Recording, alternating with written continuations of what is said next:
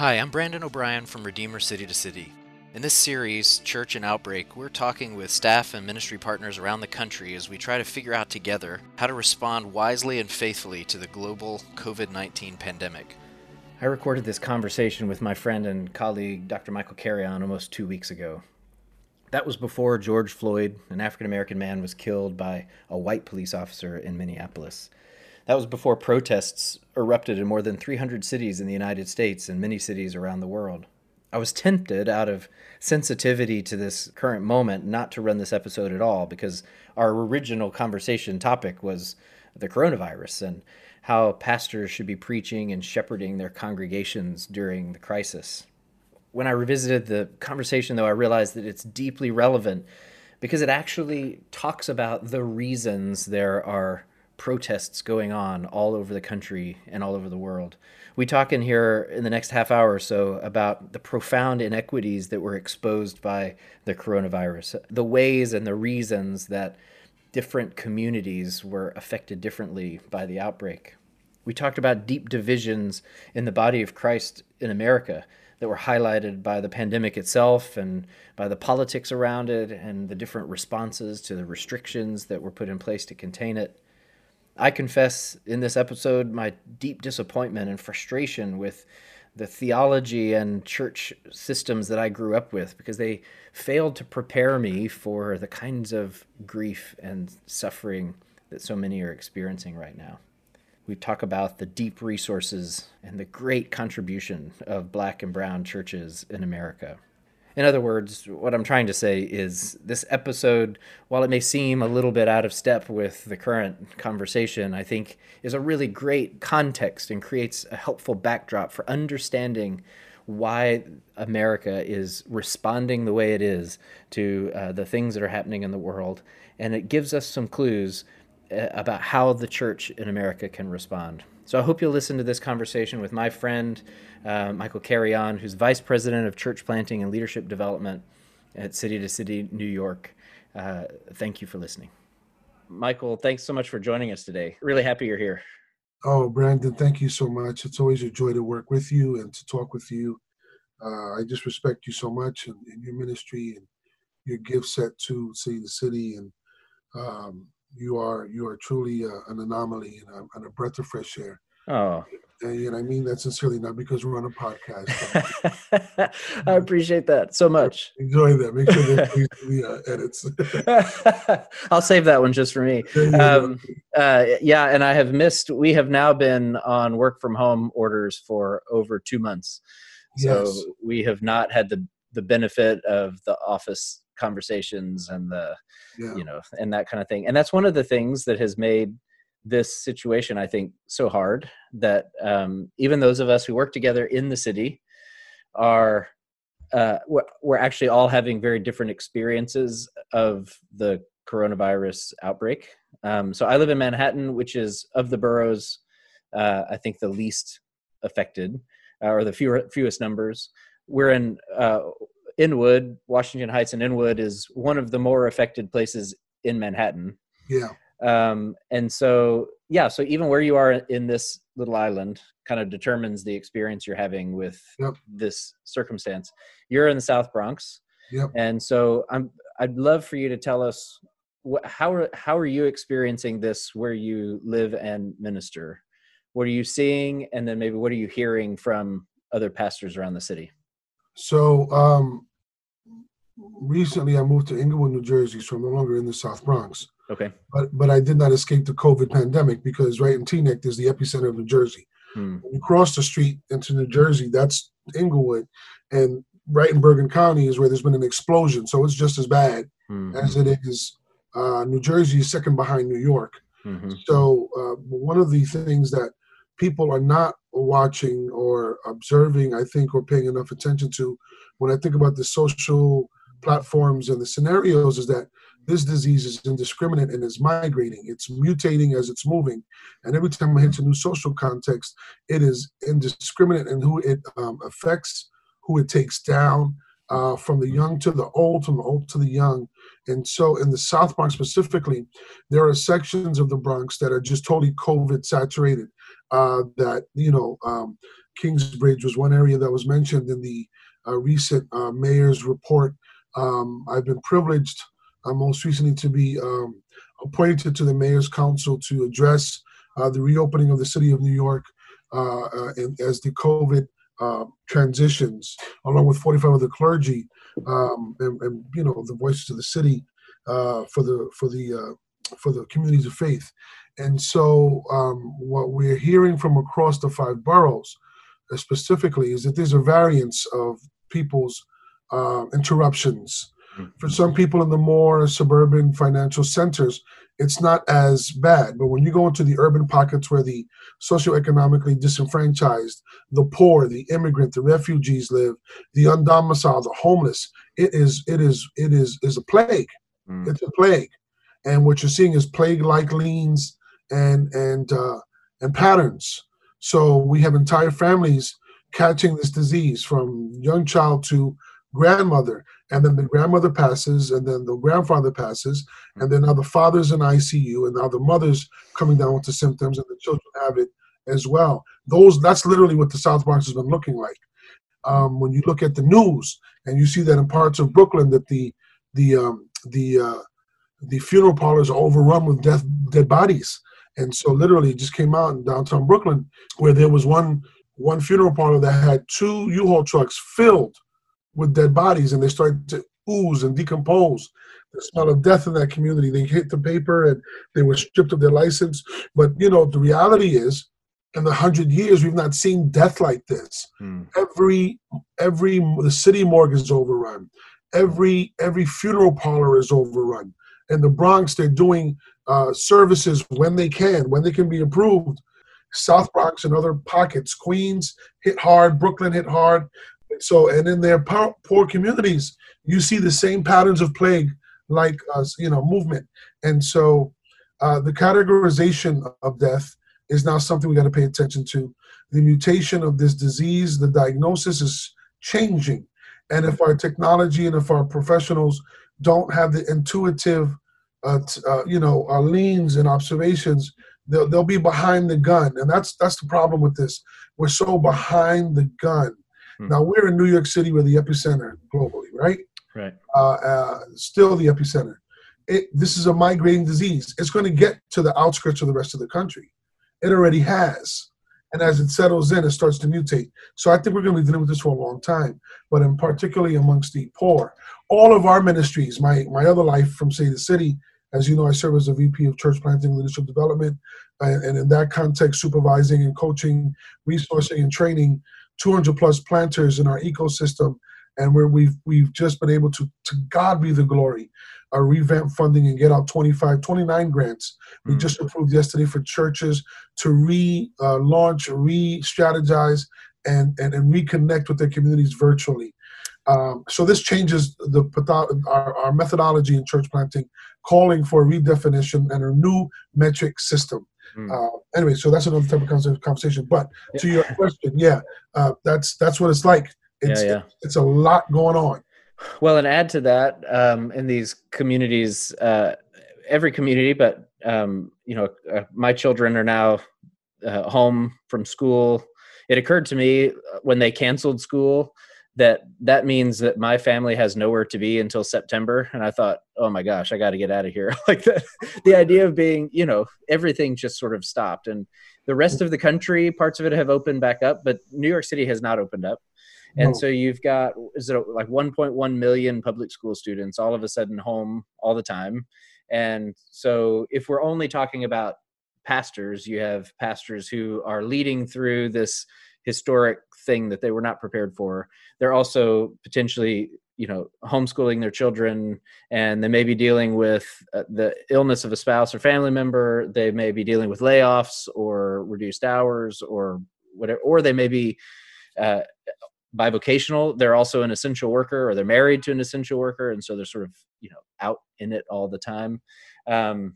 So there's a lot of, in addition to just the ministry side, which is enough, there's a whole lot of disruption. There's systemic disruption. And to your point, you're right. This is stress, and there's no seminary class ever prepares you for this. There's no post-grad seminary, nothing. There's no theologian we can pull. There's patterns of servitude that we can see when we look back at antiquity, going back to the plagues of Rome, and you see the miracle signs and wonders because of the church that's willing to put itself in harm's way. But to your point, there's systemic ramifications because of this pandemic. You're right. Economically, we are just stepped into a depression, and particularly within the city. What does that mean for people who have to rent and pay mortgage and leasing? On the ministry side, there are churches that have stopped. I still have to pay the mortgage and lease on the properties that they lease to congregate. Mothers who had full-time jobs are now at home teachers, principal, dean, coach. Come on now, and then the Department of Education wasn't prepared for this. This happened from one day to the next, and so the elongation, the pushing back of the school, the summer school was now pushed back because it's still too much convoluted data on what does it mean and how it's thriving among us. So now summer school gets pushed back, and we don't know. I know I came out of a meeting where one official said it's going to take a year and a half for the systems to recalibrate in our content in the city, a year and a half at minimal before some of this gets regulated. Do you know how much damage economically, sociologically, and infrastructure can happen in a year and a half of this? God, Lord have mercy. And so it's not just the sickness; it's all the other stuff that is a byproduct of this thing hitting, and it's just rocking us. And God is still on the throne, and we look to the hills from which cometh our help, and that's what's been keeping us functioning and moving in our context. But it's real, and you're right. There's women, particularly the women that are single heads of household. That's my concern. Single heads of household, they were already mommy and daddy, right? Well, first of all, let's be really transparent about something. There was already economic tsunamis and hurricanes against people of color and those that are on the margins. Already, there was already systemic injustice. There was already issues that the poor were dealing with. This now compounds that, all of those issues, and brings up, of course, other types of issues. So it's so difficult. Yeah. So in light of that, one of the advantages, I suppose, from my point of view of all the churches, so many churches meeting online, is that I can kind of snoop around. I can watch videos and I can hear how sermons are going and what worship is like in different places. And I've seen sort of a mixed reaction. I've seen churches, even churches in the city here, who are the sermon series could be preached in any season of life, under any circumstances. I've seen others that feel like they're making connections to the kind of current situation. But to be honest, I haven't seen a ton of just kind of really contextualized, focused preaching from pastors on the pressures, the reorientations, the disruptions, the how do we stay on mission? What does it mean to love our families and our neighbors, and like in all of this? I'm curious what advice you would give for people who are preaching. Let's start in New York City, right? In an epicenter. What kind of preaching is required in a time like this? Well, to your point, I would say there's you're calling out the evangelical neutrality of the comfortable church, right? And that neutrality, because we've asked the same question as a person of color, as a social justice advocate, as a person who's always done, for the last 33 decades, ministry in the margins. I've often wondered why certain churches don't speak about certain issues, but we're opening the same Bible. How is it that there's not a lament and an outcry for the children at the border, or mass incarceration of Blacks and Latinos, or literacy in legislature that is biased over one people group or another, or systemic injustice and racism? Why is the church not speaking to those issues? Those are not social justice issues. Those are people issues. Those are kingdom issues that need to be reconciled. And the place that should we do the reconciling is where the ministry of reconciliation is, the church, right? And so that's the first thing, is that we have to see a deconstruction of the neutrality. I think in a lot of ways, the church on the West has learned to focus on what people want to hear versus real life issues. And I think in such a time as this, churches that stay in that modus operandi, movie theme or something like that, And I could tell you in the churches that I'm dealing with in our context, we have services called quarantine. I mean, that's the service we just came out of.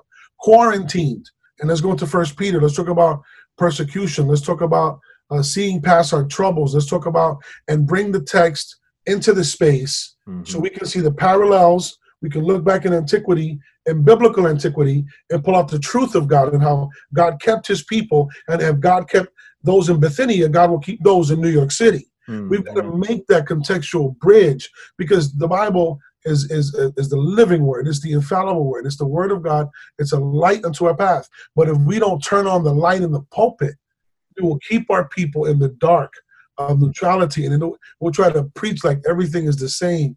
And unfortunately, it's not the same. And the same wasn't normal anyway. If we were to be honest. And so I think that churches and in the context of epicenter COVID-19 need to rethink their sermon strategies.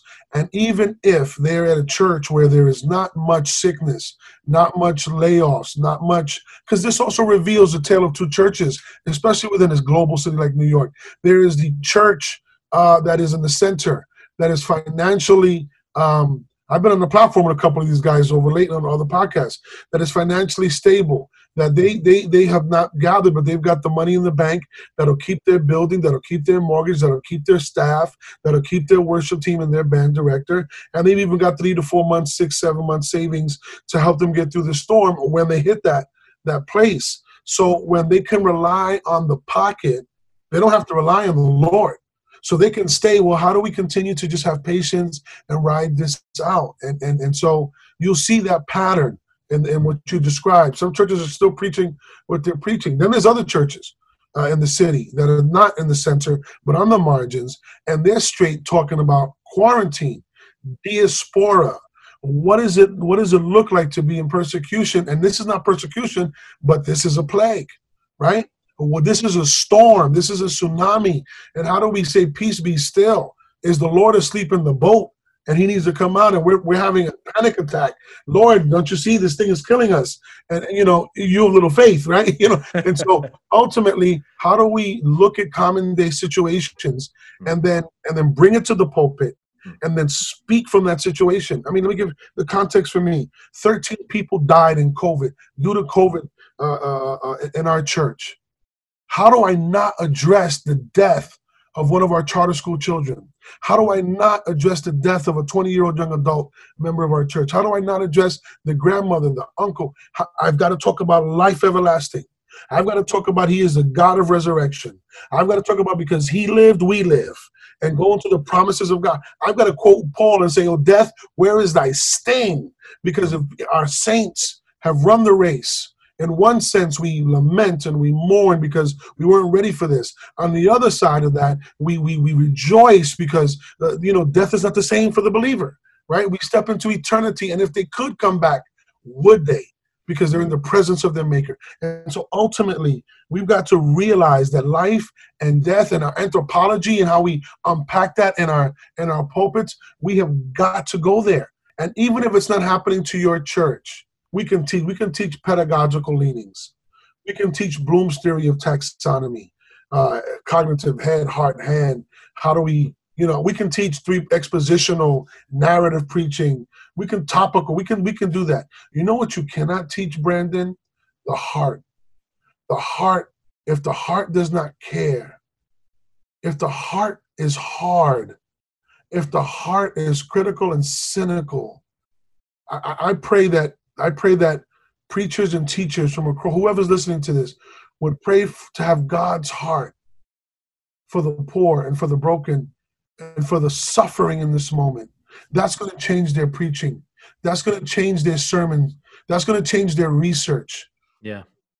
So a couple of things that this raises for me is I've had the gift of worshiping in a multi-ethnic church in the city, fairly socioeconomically diverse. And it has helped me to see things that I didn't see before. Yeah. And I think one of the things that I have felt a little, I don't know if disillusionment is quite the right word, but it probably is in the last year or so, is that my predominantly white evangelical heritage did not equip me for things like lament or for prophetic proclamation. We didn't even have the categories. And so when you mentioned before the sort of evangelical neutrality, I think the gift of churches at the margins, and not just ethnic minority churches, but socioeconomically marginalized, and other, there are resources in those traditions that have for a long time, I think, been overlooked in American ministry conversations. Yeah. But I think in a moment like this, I feel like I've exhausted the resources of my tradition, and the traditions that feel like they have something to offer right now are traditions like the ones you're describing, who have a much longer heritage of connecting God's word to the historical moment, to the oppression or depression or whatever of the moment. Yeah. Certain churches in the city for a very long time have been in crisis. And so at some level, the muscles of dealing with crisis are much better conditioned. And Yes. I think a lot of other churches for the first time are sort of caught flat-footed. For the first time, they have no idea what 6 months from now looks like, and Yep. how do I run a fall program, and what do I do with back to school, and that feels like crisis, but it's not crisis In comparison to the sort of to the kind of life situation that other churches have been ministering in for a long time. Yes. And I think one of the things that I hope for and pray for in this situation is that the light, that sort of our attention would drift from the kinds of ministry experiences that we typically describe as successful, and they would look at churches in the margins that have been doing exactly what they're doing now for 100 years or 150 years or 200 years. Thank you for your consistent voice in these issues, and I hope that something like this resource can shed light on the kind of leadership that's happening in places that are very often overlooked, because I think that's the leadership that's the most necessary for the church in this moment, and it's not the leadership we're accustomed to appealing to, right, or looking to for answers. And so thank you for 30 years of laboring in that kind of relative obscurity for a moment like this, where that experience is absolutely invaluable. Well, thank you for that, and I appreciate that. I love how you just remixed everything I said and made it palatable. That was really good. It was good. No, that was really good. I'm joking, that. No, but everything that you're saying, that's exactly what I'm saying. I'm not saying that there was one church that was better, but there's a tale of two churches and two responses. You could clearly see that, because some churches, when I talk about, even when we gather in the gathering with other networks, I talk about the loss of life. Other people don't even have a response for it because that's not what they're seeing. Mm-hmm. And you can't exaggerate. If somebody's dead, that's not an exaggeration. That's death. You know what I'm saying? And some people, what's been frustrating for me, not as a person of color, but when it's, I have a national platform, to God be the glory. I'm in several different networks. I'm on the Spanish arm of NAE and so on and so forth. Work with you and Dr. Keller and Dr. Reynolds and so many others, Steve and everyone, and Robert Guerrero, the Yoda of Michigan. Amen. Physiologist, and Dr. Alan Hurst. And so it's so grateful for this time to be in this season. But what has frustrated me is that when you start to articulate the situation, they almost look at you like, you gotta be exaggerating this, bro. Mm-hmm. God, this can't be true. This is absolutely true. And if you go back 100 years, it was the truth 100 years with the Spanish influenza, and how the church responded then, and how the church responded in the cholera in the 15th century, and then the bubonic plague before that, right? How the church has responded historically. This was always the tension. It's like almost every 100 years, there's an opportunity for the church to recalibrate. I said that in the Washington Post interview, that in some ways it's the great equalizer, because we all see where we are, where we're deficient. But it also reveals how very different we are and what our foci have been. And I would say that as we look at the situation, what I would want to tell majority culture churches is please expose yourself to the margin space. Please expose yourself. I know it's uncomfortable, but there's no other way to build relationships with people from across the room other than walking across the room and introducing yourself to them. Yeah. It's that prolific and that simple. And so we have to do that. I rejoice at the opportunity to be here and to talk like this around people who are not exposed to 30 years of the South Bronx, missiology and what that looks like and how differently it's nuanced to the economically disenfranchised or to the immigrant or to the returning citizen or to, misguided legislature that favors one over the other, and how we take a prophetic stance. That's a life. 30 years is a lifetime of learning and education, and to then be able to come in and spark a movement. Mm-hmm. But when the margin hits the center, there's a spark. And I believe the other side of this, while we have so much to deal with, I believe there's going to be an awakening in the church. I believe that the majority culture church and the margin church are going to walk hand in hand. And I'm not saying it's going to be easy, but I think that as we come seeking first to understand, then making ourselves understood, together we learn how to lament. Yeah. Because while the majority church doesn't know how to lament suffering, the margin church has to learn how to forgive. Mm. And not every white person is a racist or out to get me. And not every cop is a profiler trying to arrest me. And not every politician is someone trying to use me. We have got to remove the scales of pain and suffering, though they've got to be legitimized and acknowledged. But we've got to move past our suffering to meet the other in majority culture. And majority culture's got to move over from a place of privilege and power and meet the one that's had none. And so when that happens, I believe that the Spirit is going to be poured upon our flesh. I know that sounds very Pentecostal, but I'm going to quote. Good for you. I believe that's going to spark a movement. The gospel moves us, Brendan. Yeah. There's so much that I would like for us to talk about, but we can wrap it up with this. It's easy in New York City. If I'm in a majority culture church that has been largely unaffected by coronavirus stuff, and I want to interact with or be exposed immediately with a congregation that has had a very different experience, I could literally walk, a mile in any direction and find that from wherever I am in New York City, right? What would you say to people who just haven't really seen this at all? Maybe it totally disrupted their life, shut down their business, it did other things, and they're just not sure what the fuss is about or whatever else, right? And that person is a Christian. Maybe that person's a pastor. Like, what does a Christian leadership response look like outside of an epicenter in a place where maybe this hasn't been a big deal, but in the spirit of the kind of unity of the body of Christ in America, what would you like to see from Christians outside of New York City? I would love for them to do the research of what's happening in areas like New York City, research what happened in Italy, research what's happening in Brazil, research what's happening in Santo Domingo, because there are patterns that are similar. And, I just mentioned Italy. Okay, they could be, that could be a rich synthesis. But Brazil and Santo Domingo, that's the economics there are somewhat similar to some parts of the, urban pockets of New York City. I would say, please seek first to understand. Mm-hmm. I would say, please don't just listen to the sometimes political rhetoric that tells you what to believe. Yeah. Research it for yourself.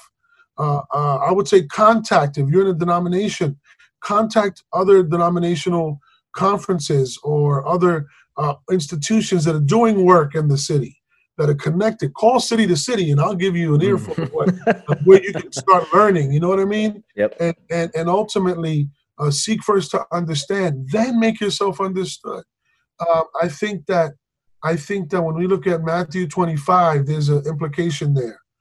Because when I was hungry, you came. That's not just an eschatological. We've had this conversation before. That's not just the framework, the sheep, the goats. Forget that imagery. There's an implication there and also an invitation. When I was hungry, you fed me. When I was naked, you clothed me. When I was you, right? So when did I do this? Well, you just went.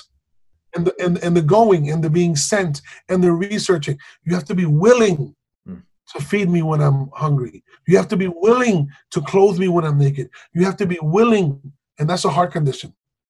I would say, if you feel angry and disturbed at your business, at the frustrations, think about the mother who I was on the phone with from our charter school, who is screaming because she has children in 2nd, 3rd, 4th, and 5th grade that looked up to her son who was in our 7th grade. And he's gone. Now think about what you're facing. And then think about, if you have children, what if it was your 11-year-old? And when you put yourself in that place, you know, Brandon, the truth is, I will never forget this woman's screams. I will never forget not having the words to tell her. I will never forget that. All I can say is that we're here for you. How can we help you? Jesus loves you. And I know I get it. You know, I've got seminary, you know, prepared. But sometimes you just can't preach at the issue. Sometimes you got to mourn and lament in the issue. And then at the appropriate time, teach. Share the news. Share Jesus. Sometimes sharing Jesus is just being in the space and owning and being willing to embrace the hurt and mourning with those who mourn. And my experience in my journey of ministry, the best preachers and teachers, the best prophets have been those who have been in that prophetic space and did no preaching, just watched and listened. That would be my admonishment to these folks. Thank you for that. And thank you for your time with us today. And we're gonna have to do this again because we just touched on a lot of really important things. And as you said at the beginning, this situation, we're in the middle of it. We're not at the end of it, That's right. At least in New York City. And I have to think, you know, I have family in Arkansas and Louisiana and all that. And I see them beginning to celebrate that it's over. And I think, well, it's not over. Maybe the lockdown is over or something, but this is not over. And so I think that we're going to need to be having these kinds of conversations for a long time. Yeah. And maybe as people have the bandwidth out of and emerging a little out of the immediate fog of the disorientation of all of these things, there can be some really constructive conversation and work and listening and understanding that can make us all stronger. Absolutely. So, thank you so much. Absolutely. Thank you. Thank you so much for the opportunity to be on the podcast. Thank you.